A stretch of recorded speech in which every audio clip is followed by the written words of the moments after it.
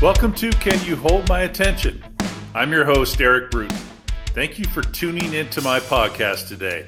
On this show, I invite some of the most important and exciting leaders in wealth management and fintech to discuss and debate the latest trends and hottest topics facing financial advisors today. So why should you listen to this show? Well, my goal is for you to learn one or two ideas that will help you run a better business and or become a stronger leader. These shows have been a blast to do, mostly because of the great guests and the interesting conversations we've had.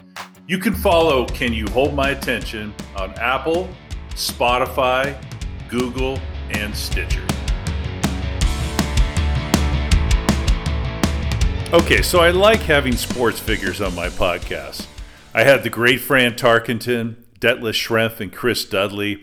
And most recently, I had Tara Vanderveer, the head women's basketball coach at Stanford University, who has the most wins in NCAA history.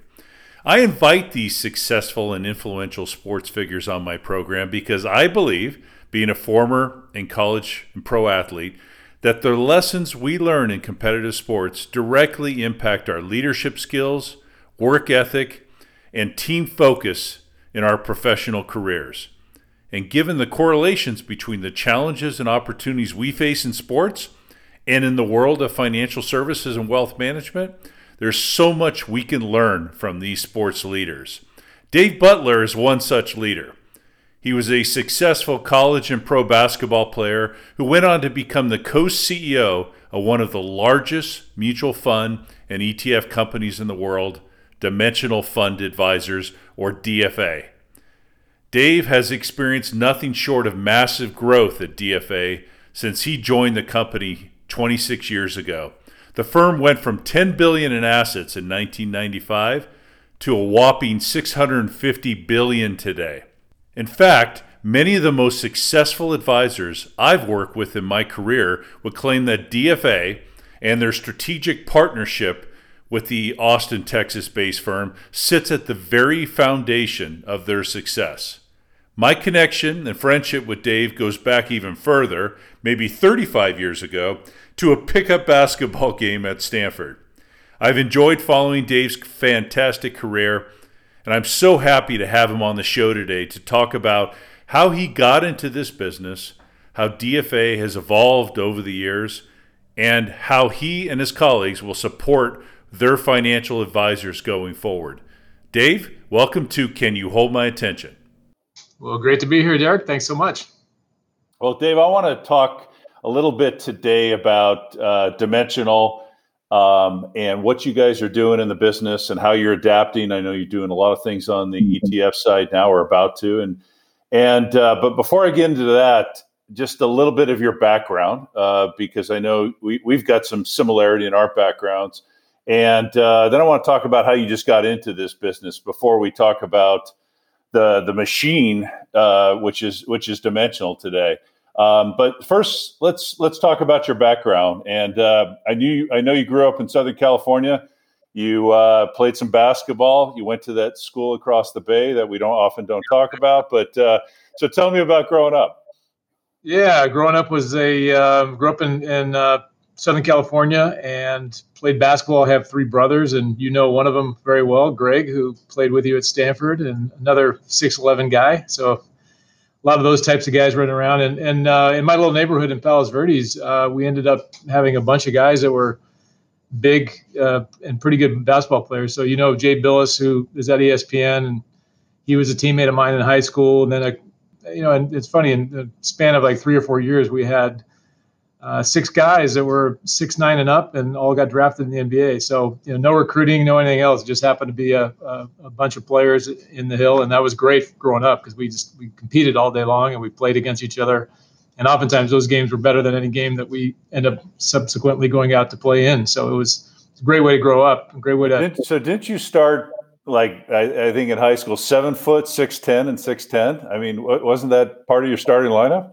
Yeah, our high school lineup was bigger than my lineup at Cal my freshman year. So we were 6'10", 6'9", 6'9" on the front line, and we had 2 6'7" off the bench. So that was And again, not recruited. It was just amazing for high school, right? Hopefully you had a good point guard to bring up the ball to distribute to you guys. Yeah, we had a great point guard, a guy named Jimmy Denver. And Jimmy Denver's, if you remember Gilligan's Island, Bob Denver, Gilligan, that was his uncle. You can imagine Bob Gilligan with the hat on, running the point guard and then dishing it to Billis and I and my brother Greg.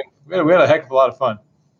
Well, that's great. So, I know you went to Cal, had a great career there. You got drafted by the Celtics, and was it '87? Is that right? Yes, '87. Yep.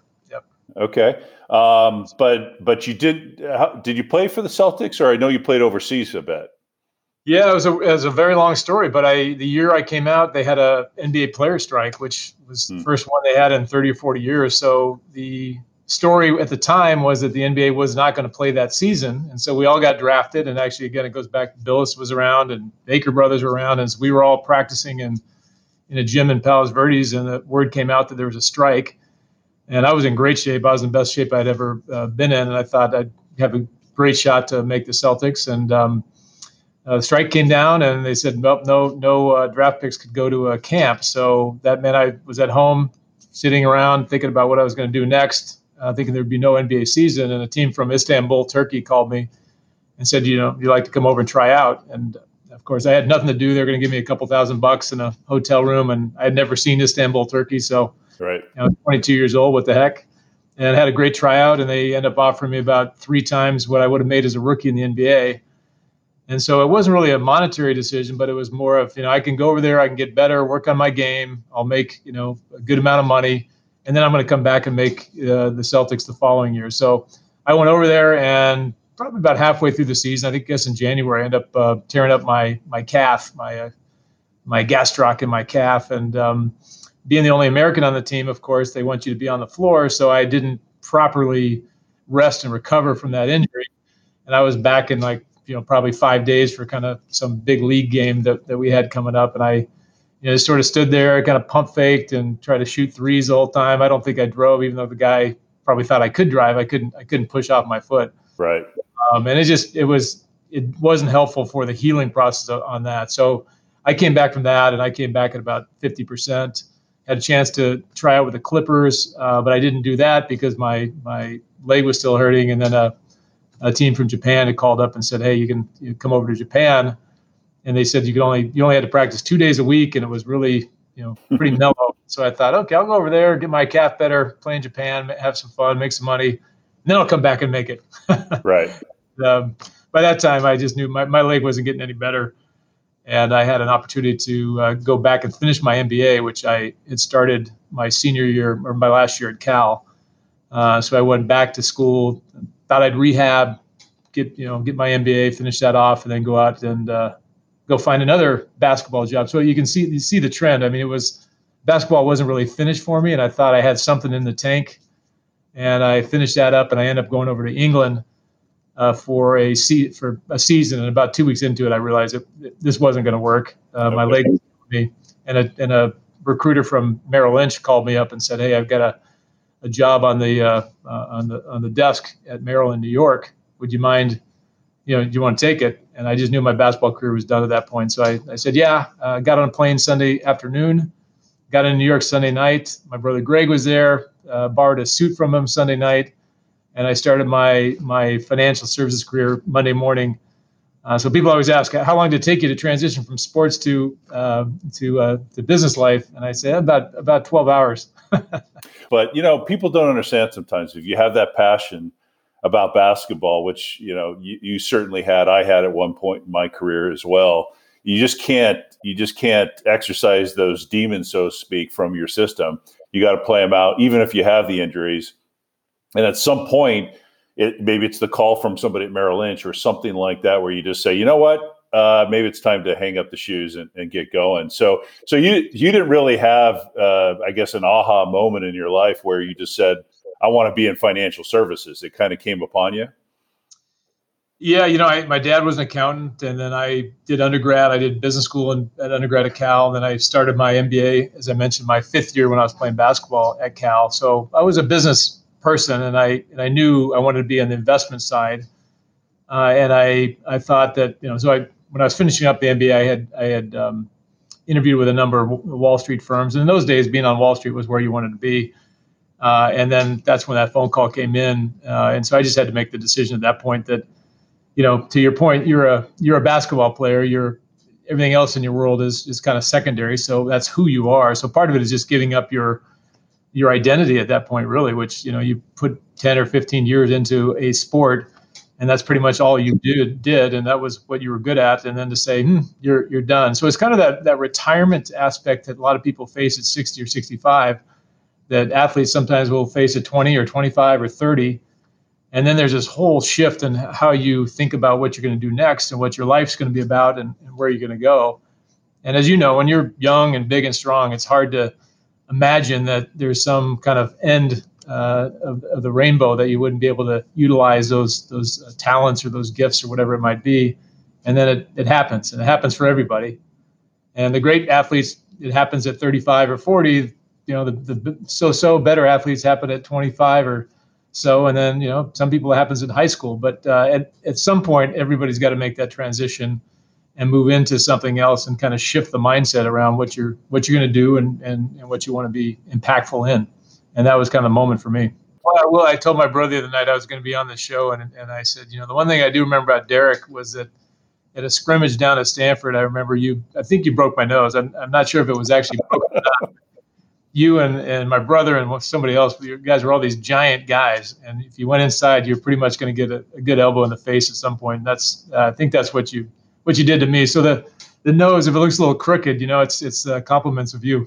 Well, I wasn't going to bring that up, Dave, but yeah, I think, and at the time, I think you thought I was getting back at you, getting back at the Butler family, I should say, because my first day that I got to Stanford and scrimmaged against your brother, he tore open my right above my eye, and I had about 7 stitches. So I apologize for that, but you've done pretty well even beyond that. So it did leave a stain in your career. Right? Yeah, there you go. No stitches, no real marks. I mean, I think I got 37 stitches somewhere in my face. To your point about basketball being a contact sport, but fortunately the elbow from you wasn't one of those stitches, so that's kind of nice. Well, good. So tell me about let's jump to DFA. You guys have grown the business from, and I looked at the stat and I said this can't be right, but $50 billion in assets in 2003 to maybe you're near 700 now in terms of overall AUM. It's just one heck of a growth trajectory. How do you guys keep this going? And what do you see as potential obstacles as the CEO of the firm or co-CEO of the firm now? Yeah, I'll go back real quick to your question about the aha moment. And for me, it was, I was 3 or 4 years into my time in New York. Didn't really enjoy what I was doing. Didn't think I was making a great impact. And I thought I was just going to get out of the industry completely and go be a teacher and a high school coach in California. So I'd made the decision I was going to leave. And I was sitting there about a week before Christmas break, I think. And I was looking at the Wall Street Journal, and there was an ad in the paper, 17th page, bottom right corner, 3 lines, and said, money manager, Santa Monica, California. And I thought to myself, I like those 3 words, Santa Monica, California. So I sent a resume out and thinking that I was going to be in California anyway. My one last shot to stay in financial services before I went on to go teach. And I went out to Dimensional's. It turned out it was Dimensional. I went out to their office in Santa Monica, went up the 11th floor, got off the elevator, and this guy, Dan Wheeler, who you probably know the name. Yep. Dan was the guy that started the financial advisor business at Dimensional and was an advisor himself, one of the first independent advisors, kind of one of the early pioneers. And he had gotten Dimensional to agree to allow his clients to use Dimensional funds, even though they were institutional funds in nature. Dan was there. I got off the elevator, said hello. David Booth walked up. He had Merton Miller with him, who's a legend and a Nobel Prize winner. And David said, hey, would you mind, to Dan, he said, would you mind taking Merton to lunch? I've got another appointment to go to. And so there I was in my first interview with Dimensional with Merton Miller, Nobel Prize winner. And he was talking about all these really simple capital market tenets, markets work and risk and return are related. He used to say diversification is your buddy. And I remember walking away from that lunch and then having another conversation with Dan right after. And Dan talked about this investment advisor concept and how, he and Dimensional, we're going to flip this thing on its head. We're going to put the client first. We're going to have a great impact on clients and the way they invest and how their retirements are going to be. In essence, we're going to change the way the investment experience happened in the U.S. And I remember walking away from that thinking to myself, wow, what I just heard, this capital market story from Dimensional and then this investment advisor story from Dan, I said, that's what I think can be really impactful in this country, where I can be impactful. And I literally started, the next day. I mean, he offered me the job the following day, and I liked the concept, had no idea what my compensation was going to be or what my role was going to be or my title or anything else. I just liked the mission. So I mention that just because I think with young people, sometimes they ask, how do you get here? Or how do you think about this? And I always say, just find something that you're passionate about, find something that you're excited about, and the accolades and the money or the titles, that'll all take care of itself. And so for me, that's kind of been my career here for 27 years, I guess, at Dimensional. It's just been built around this mission. I think we do the right thing. I think we do well for clients. I think we do all the things that I think beneficial for end investors, diversification, keeping costs low, tax efficiency. And I think if you're clear about that and you're able to articulate that in a way that's compelling then to clients, then people are going to use those funds. So I think the growth of the firm really is built around that. It's just sort of a good, honest look at how capital markets work. And then Dimensional adds this interesting implementation approach to what in essence is a kind of an efficient market type of a view.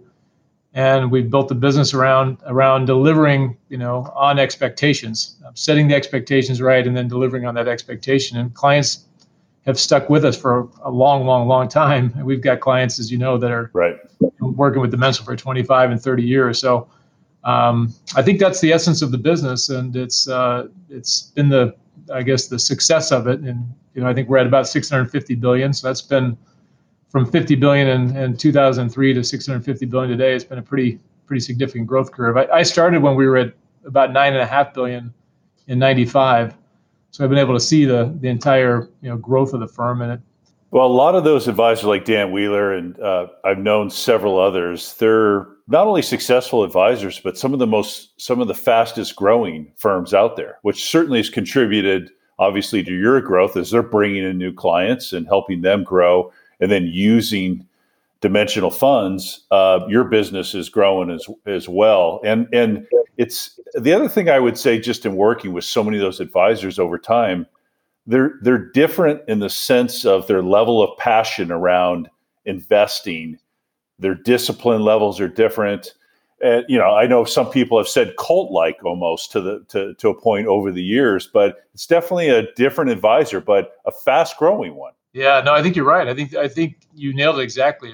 There's a discipline and there's a passion level, and I think it all starts with this client focus. So what I loved about the independent advisor space when I first got involved 25 years ago was, there's a lot of folks that had stepped into it and said, what I really want to do is I want to deliver, great experiences to clients, and how do I do that? And a lot of them made the decision that being an independent allowed them to be a fiduciary to the client, allowed them to sit on the same side of the table as a client, deliver the things that the client needed in that moment. And then I think as you pointed out, the discipline, the passion around a well-articulated concept that can be interesting and engaging. And I think that's the biggest hurdle for a lot of folks that don't do it in this way, is the financial services industry has always felt that, we got to tell a great story. We got to pitch something that's going to happen in the future. I'm going to look at my crystal ball. I'm going to make, this prediction about where the markets are going to go or where interest rates are going to go, et cetera. And that's been the essence of value. That's been the definition of advice historically.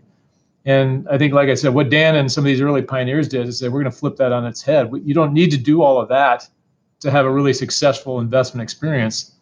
And you can do it in a way, again, by being very tax efficient, cost efficient, diversified, and then, again, position your portfolio in certain parts of the market, i.e. like value and small caps, that have had historical returns that have been higher than the market itself. So, what I've seen from the advisors who've grown really fast is a very laser focus on, to your point, on discipline. They're very serious about it. They are very serious about the client. and about working for the client, being on the right side of the table. And clients, over time, they recognize that, they see those expectations being met, and then they end up referring, their friends and colleagues to this trusted advisor. And I think that's why they've grown so well. They don't grow by advertising; they grow by referral in a lot of cases. And I think it's all built around this concept of trust. How do you build trust in that business? And you build trust by being very competent, number one, and being trustworthy. Which trustworthy just means that you meet expectations over and over and over again, and that becomes a trusted relationship. And I sometimes tell athletes, like, it's sort of the question that you and I would answer. If you're a coach and you want to put somebody on the floor, how do you build up that trust to allow that player to get a lot of minutes on the floor? It's like, well, you put them out the first time and hopefully they don't make any fouls. Second time they get a rebound and get a layup. Third time you let them shoot. Fourth time they shoot 3 or 4 times. Fifth times they're starting. And so there's this buildup of trust with the coach and the player. And I see it as the same thing here in the advice space. I think there's this trust that's built up from client to advisor. And those great advisors are the ones that have this massive amount of trust built up in their business and their experience they've delivered to clients. So it's a slowly but methodically built business that has been built around great experience from clients. Right. One characteristic I also see with advisors using Dimensional is they're just good communicators. So that has a lot to do with trust too. I mean, they work well with their clients during up markets, during down markets. They're on the phone, they're emailing, they have newsletters, what have you, but they're transparent or very open about everything they're doing. And I see it quite a bit with advisors using Dimensional. I don't know if that's something that you all do as part of your practice management support with your advisors. If there's anything around communication, if there is, you're doing it pretty well. Oh yeah, that's great. That's great to hear, because we do communication workshops, and we spend a lot of time on articulating the message. How do you do it in a clear, concise, transparent way?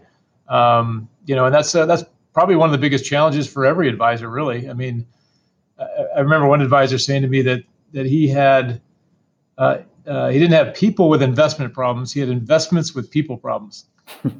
So, that twist is pretty interesting, because it's, we all, and I include myself, and I'm sure you include yourself, behaviorally, we all have a hunch. We all think something's going to happen.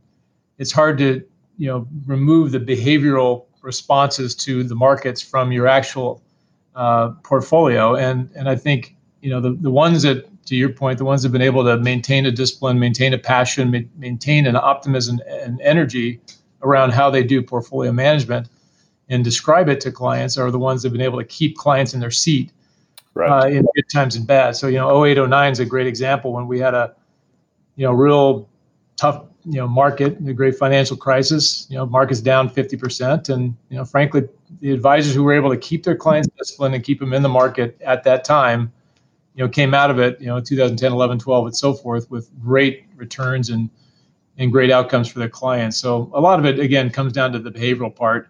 You can have great portfolios, and that's why we work with advisors. We think the Dimensional portfolios are the best out there. But if you don't have an advisor in there consulting, maintaining discipline, developing an allocation and so forth, you can have the greatest product in the world, but it's not going to be able to be useful unless it's, there's a consultant involved to actually make sure that that's used properly and maintained over time, which is, I think, a big key. So one of the trends we're seeing in the industry right now is this movement towards outsourcing the investment management. But having said that, I'd say there's probably 70% of our industry is still advisor as portfolio manager, still picking stocks, picking funds, mutual funds, what have you. And you've been around advisors who have been active managers who then converted their business, converted their way of thinking towards passive, towards Dimensional. Can you tell us a little bit about what's that epiphany moment look like with an advisor? And I'm sure none of them, or very few of them, ever look back, but you saw that transformation. What does it look like? Yeah, no, it's great. It's we call it the aha moment, and we've all had it, everybody that works here at Dimensional, and it's that moment sometimes when you step back and you look at the data And the data paints a picture that says, it's really, really tough to add value from stock picking or, classic active management activity. And there's all kinds of data that you can look at. The data goes back to the 1960s on mutual fund performance and things that but sometimes just the data in itself doesn't necessarily, change the mentality around that view. A lot of it has to do with coordinating what is considered to be the value add of an advisor. And so there's always a hurdle. A lot of times people look at the data and go, yeah, that makes sense. Doing something that's index oriented, low cost, whatever, makes sense for the client. But, then what's my value add? If I'm not picking stocks, or if I'm not, making a decision about where the market's going to go, what is my value add? And, it goes back to this kind of discipline point, which is there's so many things that a wealth manager does that adds a lot of value to that client relationship, starting with, simple asset allocation questions and decisions. Part of it is, is then the discipline of staying in markets at certain times. If value stocks, for instance, hadn't performed for 2 or 3 years, do you have the discipline to stay with value? Or if the market's down for a couple of years, or if it's down 50% in 2009, how do you stay in the market when everybody else is kind of is running for the door? So there's the discipline part, there's the investment part, but then now we're starting to evolve into this kind of this holistic wealth management part, which says there's all kinds of things from a tax and estate planning and a charitable giving perspective that advisor adds value doing, and those things are hugely beneficial to clients. So we're now at the stage where I think there's a package or suite of activities that advisors deliver to clients that I think are significant and really important. And I think hopefully the advisors that we work with get to the point where they say the investment side is pretty tight and pretty well taken care of, and now I'm going to work on some other things outside of just the investment part to make sure that the holistic experience for the client is a great one.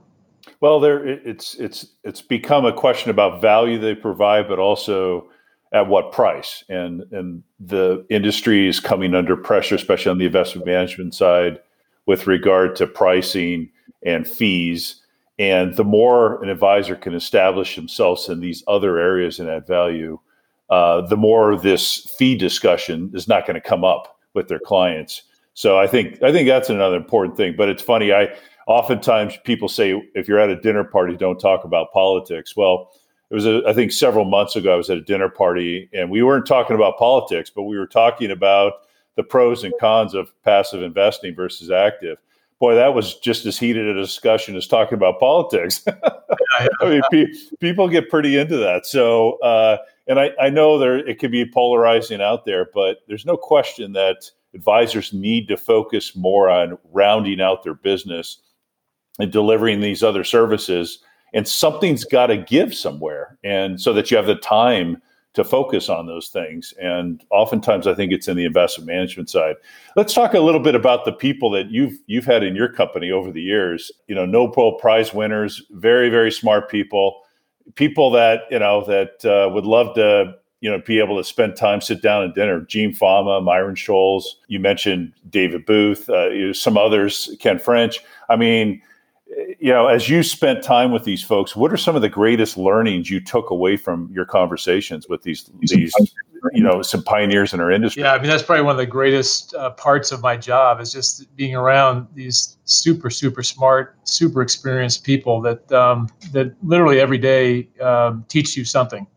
So it goes all the way back to my conversation with Merton Miller and having Merton, give me that aha moment about how markets work and why they work that way, and how things happen in the capital markets, and that's extended through all of these players. And the one, kind of a set of traits that I think with all of them is they're obviously very, very smart, but they're super modest, and they're always in what I'll call the pursuit of truth. So they're always looking at the kind of the road less traveled and trying to say, hey, what's a better way to do this? How can we do this a little better? What are we seeing what are we not seeing that everybody else is not seeing that we can see ourselves? So when you look back at that group of people, they were the ones that started indexing in the 1970s. They, started American National Bank and Wells Fargo. David Booth was at Wells.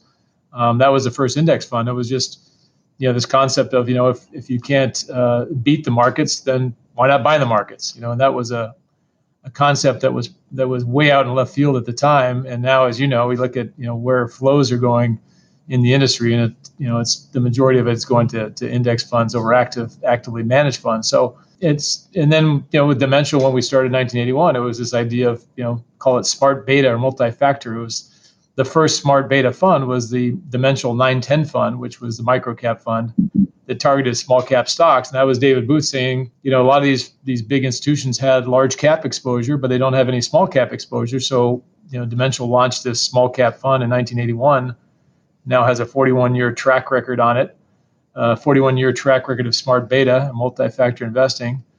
And so these guys have been kind of the pioneers all the way through all of the things that we talk about in the investment space.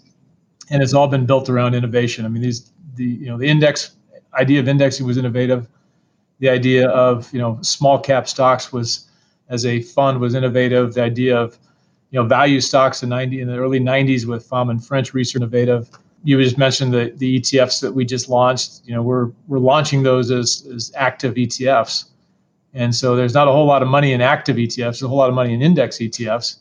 But Dimensional's built, a 40-year business on differentiating our return and our offer from index funds, basically. And so drill down into that a little bit for me, Dave. When you say active ETFs, explain that a little bit for our listeners. And then also a question, are those available to advisors? There's that's correct. ETFs, so they're available to anybody. We had a lot of conversations with advisors, and advisors for years, for 5 to 10 years, have always said, hey, why don't you think about an ETF? And we didn't really think we could add value above and beyond a standard index ETF. And then I think it was September 2019, the ETF rule came out that allowed for customized baskets and a way to manage an ETF in a way that would allow us to do our value add from an implementation perspective. So whatever we did in the mutual fund side for 4 years, we're now able to do it on the ETF side. So we were able to differentiate in that market within the ETF framework, just as we did in the mutual fund market, where we differentiate what we do versus a standard index fund. And so our business has always been built around that value add. How do we add value from implementation, starting with a kind of a view that markets work, we want to hold every security, but we use price and we use flexibility and we use implementation as a way to add value above and beyond a standard index. And that's basically why we have a business. And that's the story that I think advisors have kind of glommed on to through the years, is the story that we're not just kind of giving it away to an index, because an index is not going to be as efficient in terms of capturing all the returns available in the market. But by being flexible and having great implementation, we're able to add value above and beyond. So that's a story that now we have in the ETF side as well. So we jumped into late last year, after putting about a year into work into getting those ETFs registered and so forth. And it's been great. And it's really built for advisors, because advisors want more specialization, they want more customization, and they want the dimensional approach in different wrappers that are out there. So they want it in an ETF wrapper, they want it in a mutual fund wrapper.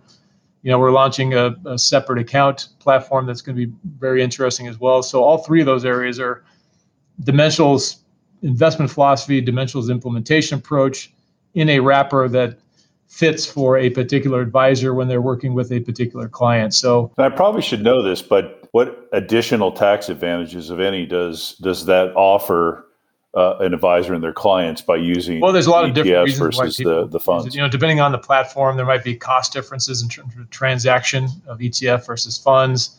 There's an ability to obviously wash out capital gains more effectively in an ETF format. So there's some things that our funds our tax managed funds were very, very effective and on par with ETFs that were out there as index ETFs. But we think we've now positioned ourselves so that we actually can do what we do in the dividend side, but we can also do some better things in the capital gain side. So again, we think it's a approach that I think is better than what's out there.